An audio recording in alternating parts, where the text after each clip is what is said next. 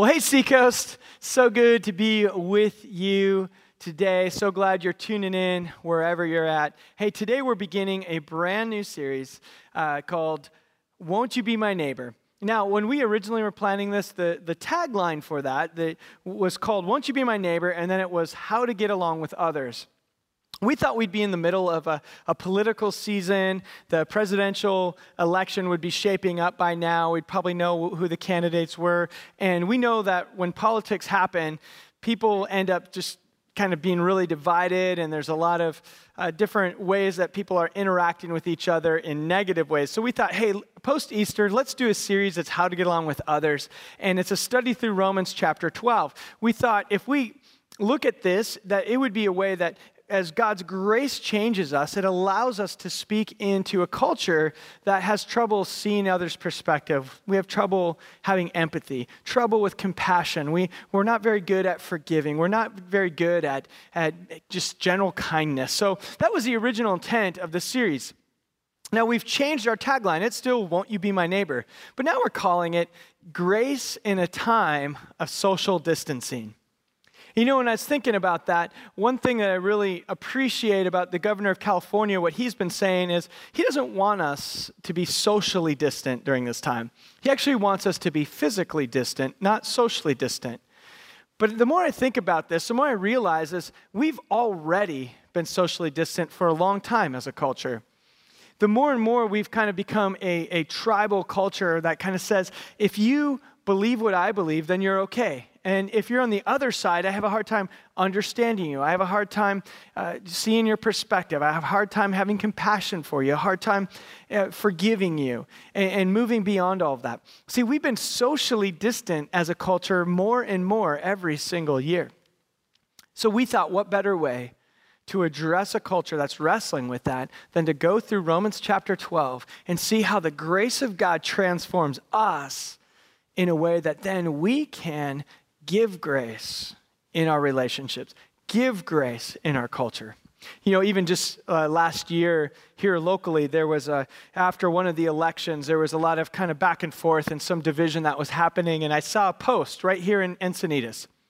The person said, hey, I'm really frustrated with all of the negative behavior we have towards each other, and I'm frustrated with the results of these elections. So we're going to have a unity rally.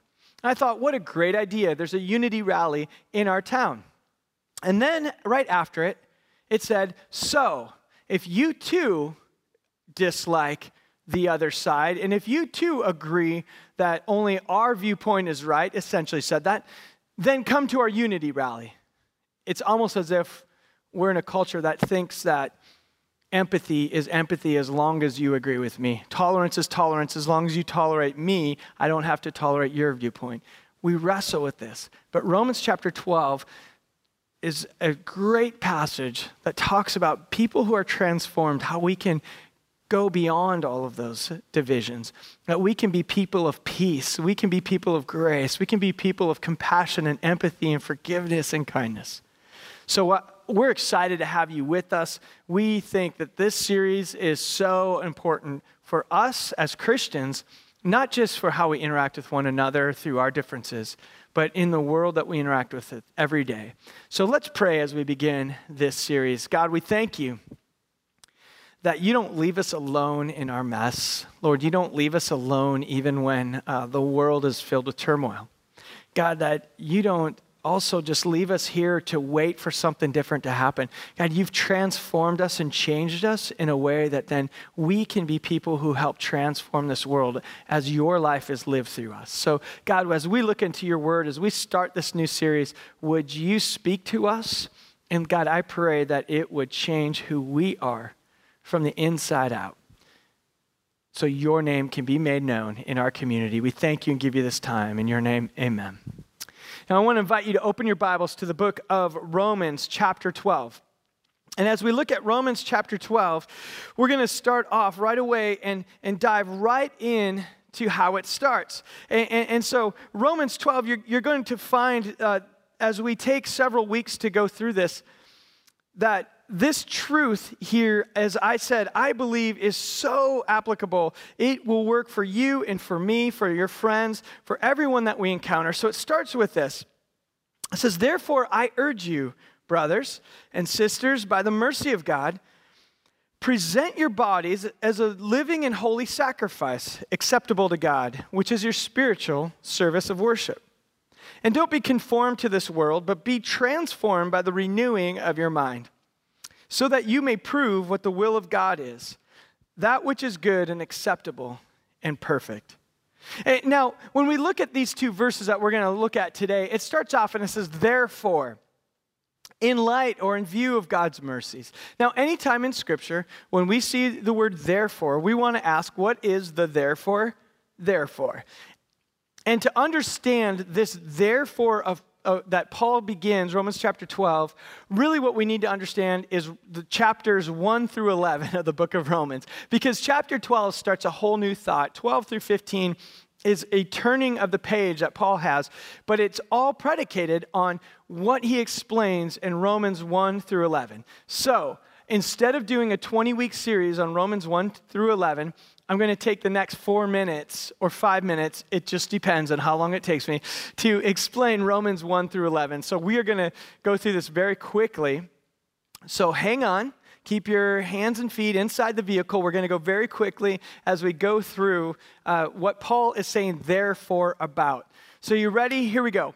Romans chapter 1, verse 16, Paul starts off the book and says, I am not ashamed of the gospel, for it is the power of God for salvation for all who believe. So the book of Romans begins with Paul saying, I'm going to start talking to you about this thing called the gospel. The gospel is the good news about Jesus. And so the book of Romans really explains to us what is that good news. So it starts there. In Romans chapter 2, verse 4, Paul writes, he says, do you take lightly or have contempt for the kindness and tolerance and patience of God, not knowing that it is the kindness of God that leads you to repentance?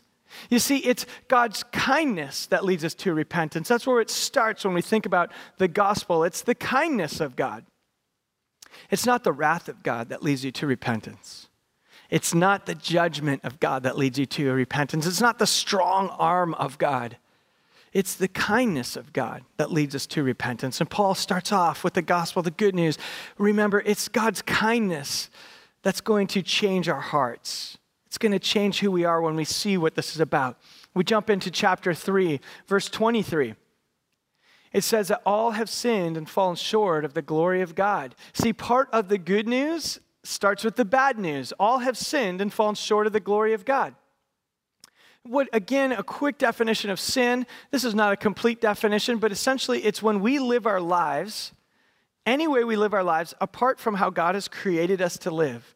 See, our Creator has made us in a way that our lives represent His character the way we live. So anytime our lifestyles does not reflect the character of God, it's a simple definition of sin. We're falling short of what God has created us. We're not in His image. So instead of that patience and kindness and compassion and love and grace and mercy, sometimes we have jealousy and anger and bitterness and pride, and sometimes it comes out in rage and just all of those different things of selfishness and unforgiveness. Those are sin because it's not how we're created to be. It's not in the image of our God or in the glory of our God. So Romans chapter 3, verse 23 says that all have sinned and fallen short of the glory of God. And here the word glory is the image of God. We've all fallen short. But verse 24 says, but all are justified and freely given this grace. We're freely given forgiveness because of what Christ has done. So the gospel begins with this idea of it's about the kindness of God, but we also see here that it's the free gift of God. So the free gift of God is not a gift like when you have a friend who gives you a gift, but they expect that you give it back. You know, kind of one of those like, hey, my birthday's coming up. And you can tell they're saying, remember, I hooked you up last time, so what are you going to do for me? That's not a free gift. God's free gift to us is, hey, I freely give you this justification because of what I have done through Jesus Christ. And so the gospel tells us that all have sinned, but are justified freely because of Jesus Christ. In Romans chapter 5, verse 1, we continue on, and it says this, since we've now been justified through faith, we have peace with God through our Lord Jesus Christ. So again, we see that it's about the kindness of God. It's the gift of God. And now here we see that even this, it's the peace of God. The gospel, the good news is that we can now have peace with God and peace of God because of his goodness. In Romans chapter 6, verse 11, it says, count yourselves dead to sin, but now alive to Christ, alive to God in Christ Jesus. So now the good news is talking about we've been justified, but our old lives are gone. We're dead to our sin, and now we're alive to Christ. In Romans chapter 6, verse 23, it says, the wages of sin is death, but the gift of God is eternal life in Christ Jesus our Lord. So now the good news is telling us that we have this new life. We're dead to our old lives, to the sin. We have new life in Christ and new eternal life. We keep going. Romans chapter 8, verse 1 says, there is therefore now no condemnation for those who are in Christ Jesus. That in Christ Jesus, there's no more condemnation for your failures, your past, your present, your future. That is wiped out. It is finished in Christ. In Romans chapter 8, verse 10, it says, if Christ is in you, your old self is dead because of sin, yet your spirit is alive because of righteousness. So the good news reminds us that our old selves are gone, and we have a new life, a new self that filled with the Spirit, and we are alive because of our right relationship with God, and it's a new self.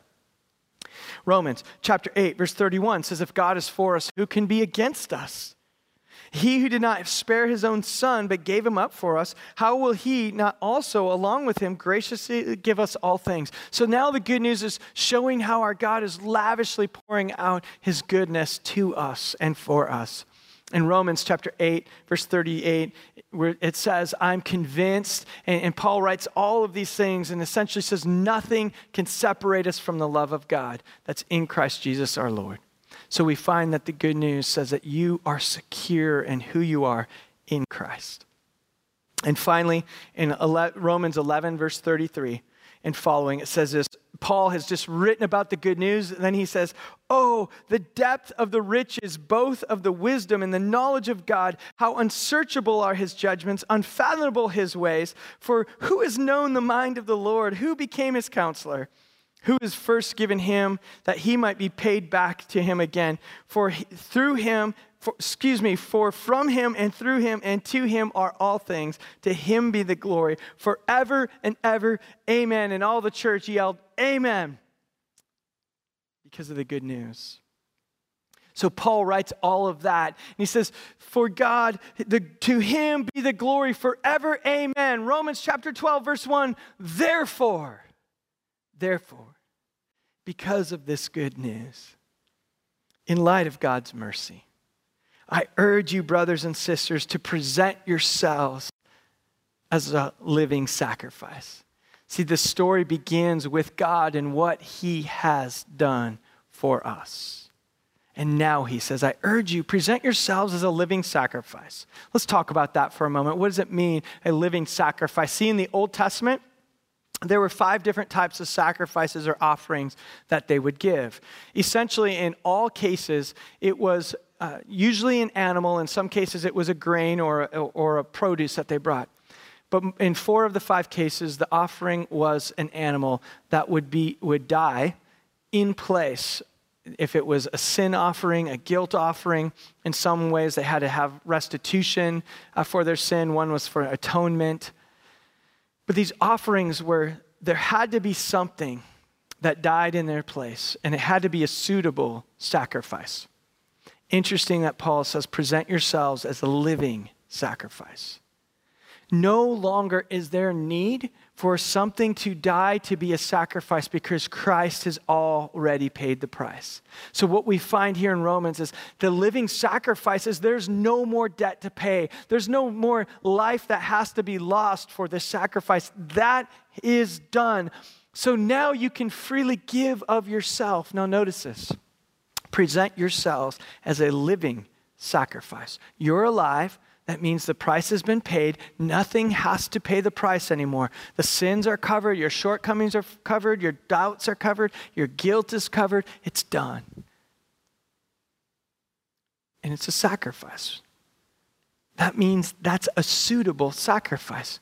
We have now been made suitable because of what Christ has done. No longer does there have to be something else in our place. Christ went in our place. So now our lives have been washed and cleaned and made suitable. Now we are living sacrifices for God. So he says, present yourselves as living sacrifices. Because of what he has done, now we start to respond. And he says this is your, in some translations will say, your spiritual act of worship. I love actually this word here for spiritual that's translated. It's not actually the word for spiritual. Many translations use that because they're trying to make sense of it. The Greek word here actually relates more to the word logic or reasonable. And some translations actually say this is your reasonable act of worship. That's kind of an interesting way to think about it.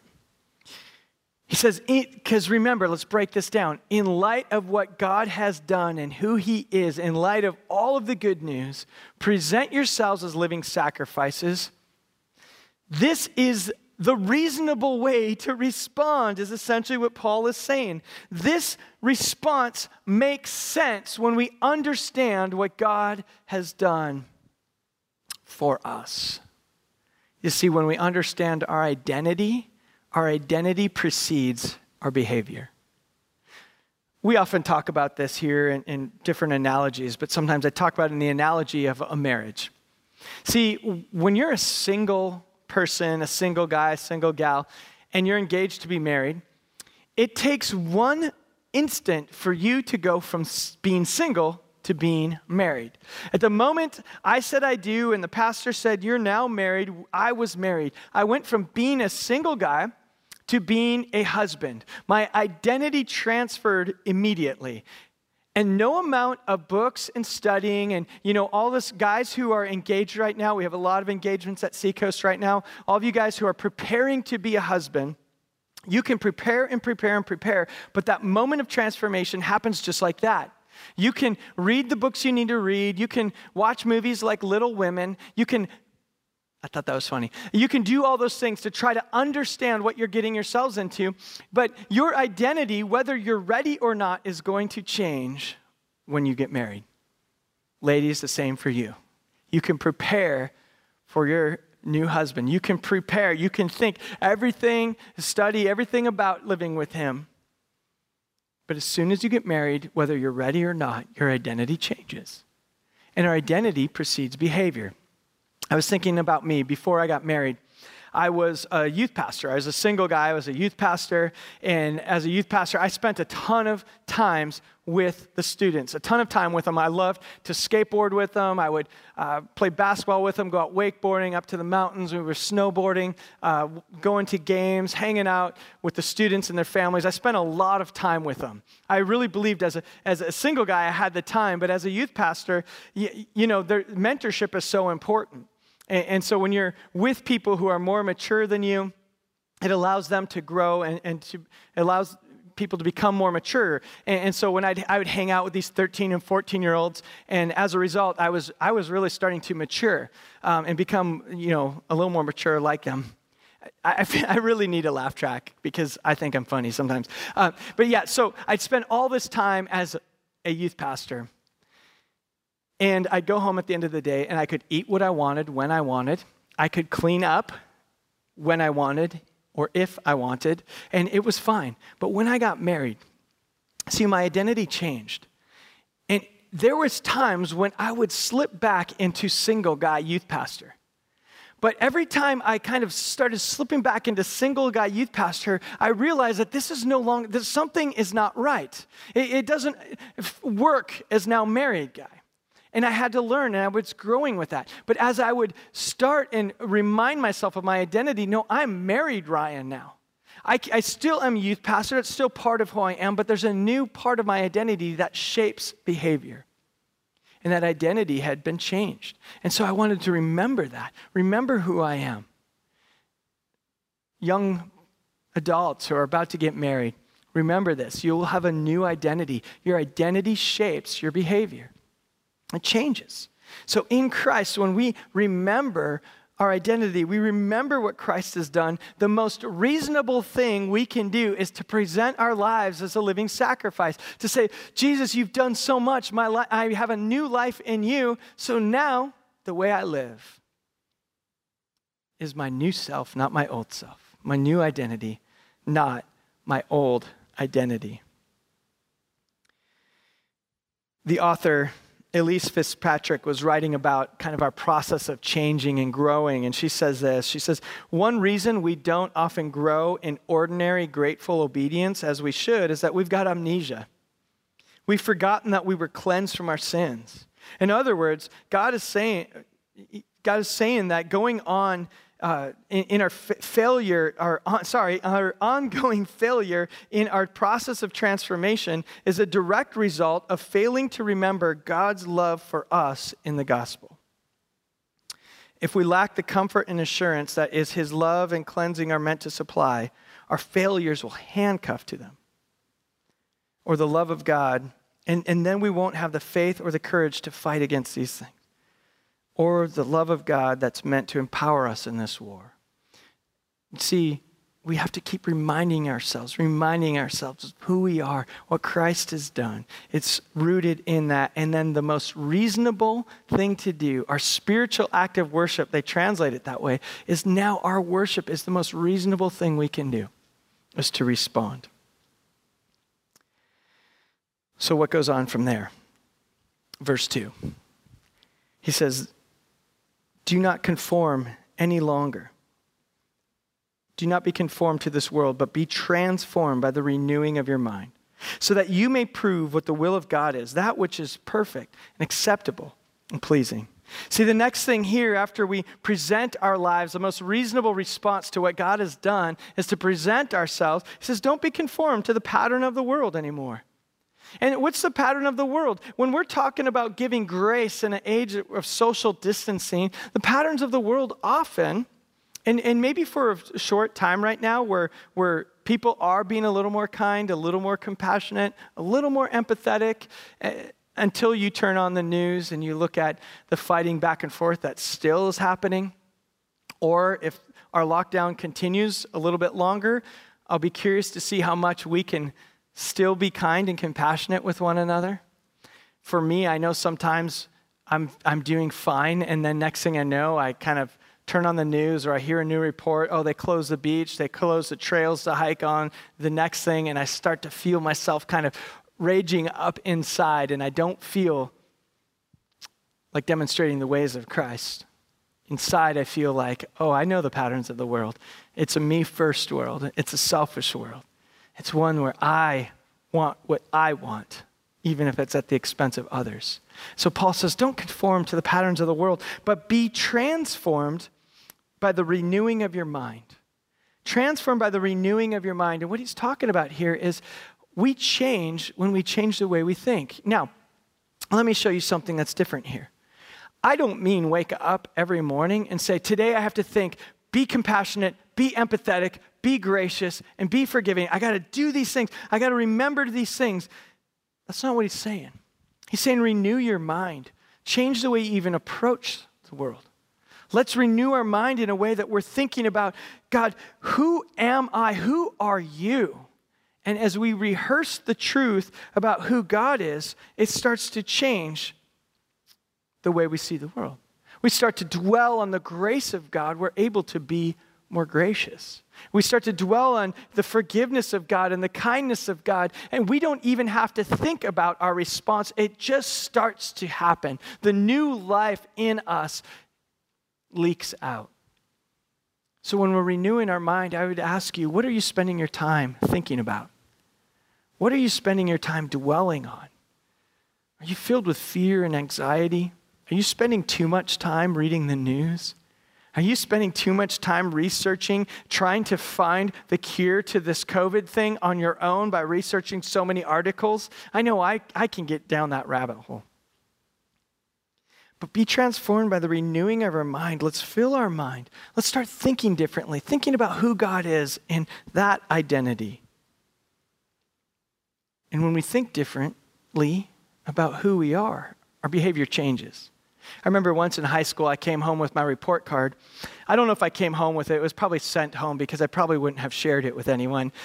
But I remember my dad saw it, and he didn't like it as much as I did. I thought, so many kids are boring. They all have the same letter grade. I like to diversify, have a full life. So I would try to have a whole range of different grades on my report card because I'm just a little bit more, I like to experience everything, not just one thing. So my dad didn't like it as much as I thought was a good excuse. And he looked at it, and at one point, I remember the conversation where I said, Dad, hey, I got a 2.0. At least that's average. And I remember he looked at me and he said, oh, okay, so you just want to be average? And at that moment, that was all he said, and I didn't say anything back. But in my mind, I just thought, oh, yeah? You think, okay, I'll show you. And from that point on, I got a 3.6 every semester after that. Now, I know in Encinitas, you're thinking that's still not very good. But for someone like me, that was great. Granted, I had PE, weight training, and 2 art classes, but 3.6 was an improvement. But see, what happened is I changed my thinking. Do I think of myself as just an average student, or am I above average? Oh, I'm not going to be average. I'm going to be above average. And on a very superficial level, behavior changed. When we think of and this isn't because you have to try harder. This is saying, God, who am I? Who I am is this redeemed, saved, loved child of God. Renew your mind in how you think of who you are, how you think of your day. Dwell on the Lord. It's amazing how different it is when you start off thinking of God and what he has done for you rather than what you have to do or what's happening around you. So let's renew our minds. And then Paul ends and he says this, then you may test and approve what God's will is, his good, pleasing, and perfect will. See, in the Greek here, these aren't adjectives. He's not saying that God has a good will for you or a perfect will for you or a pleasing will for you. What he's saying is this. God's will is good. It's the definition of good. If you want to know what is good, if you want to know what is perfect, you want to know what is acceptable, it's God's will. That might not always feel the best for you. You might think, God, your will should be something a little bit different. House on the hill, I want a beach view. I want the beach to be open. I want good surf waves with only me on it. But God's will is good. And that's what he has for you. And when we present our lives to him, we're able to see that his will is good.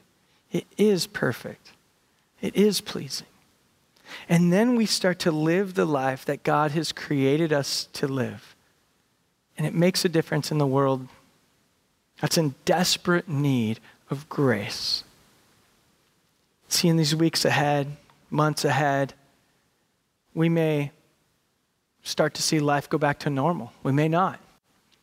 But if we go back to normal and we're looking at a presidential election, how will we be as people? If we still are in this state of unknown, how will we be as people? Will we be people who are now bringing the grace and goodness and empathy and compassion and forgiveness to those that we see?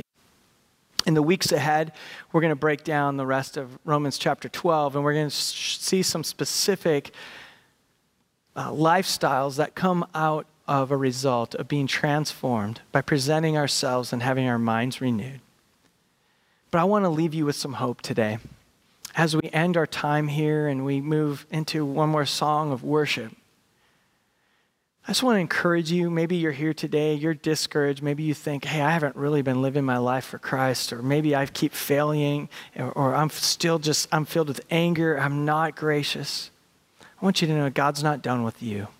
He has a plan for you. Dwell on his grace, dwell on his goodness, and be transformed by what he has done. Let me pray for you. Lord God, I thank you that you are good. I thank you that your good news is so much better than what we could come up with. And I pray, Lord, that you would continue to change us and transform us. Lord, by the renewing of our minds, let us dwell on you and who you are.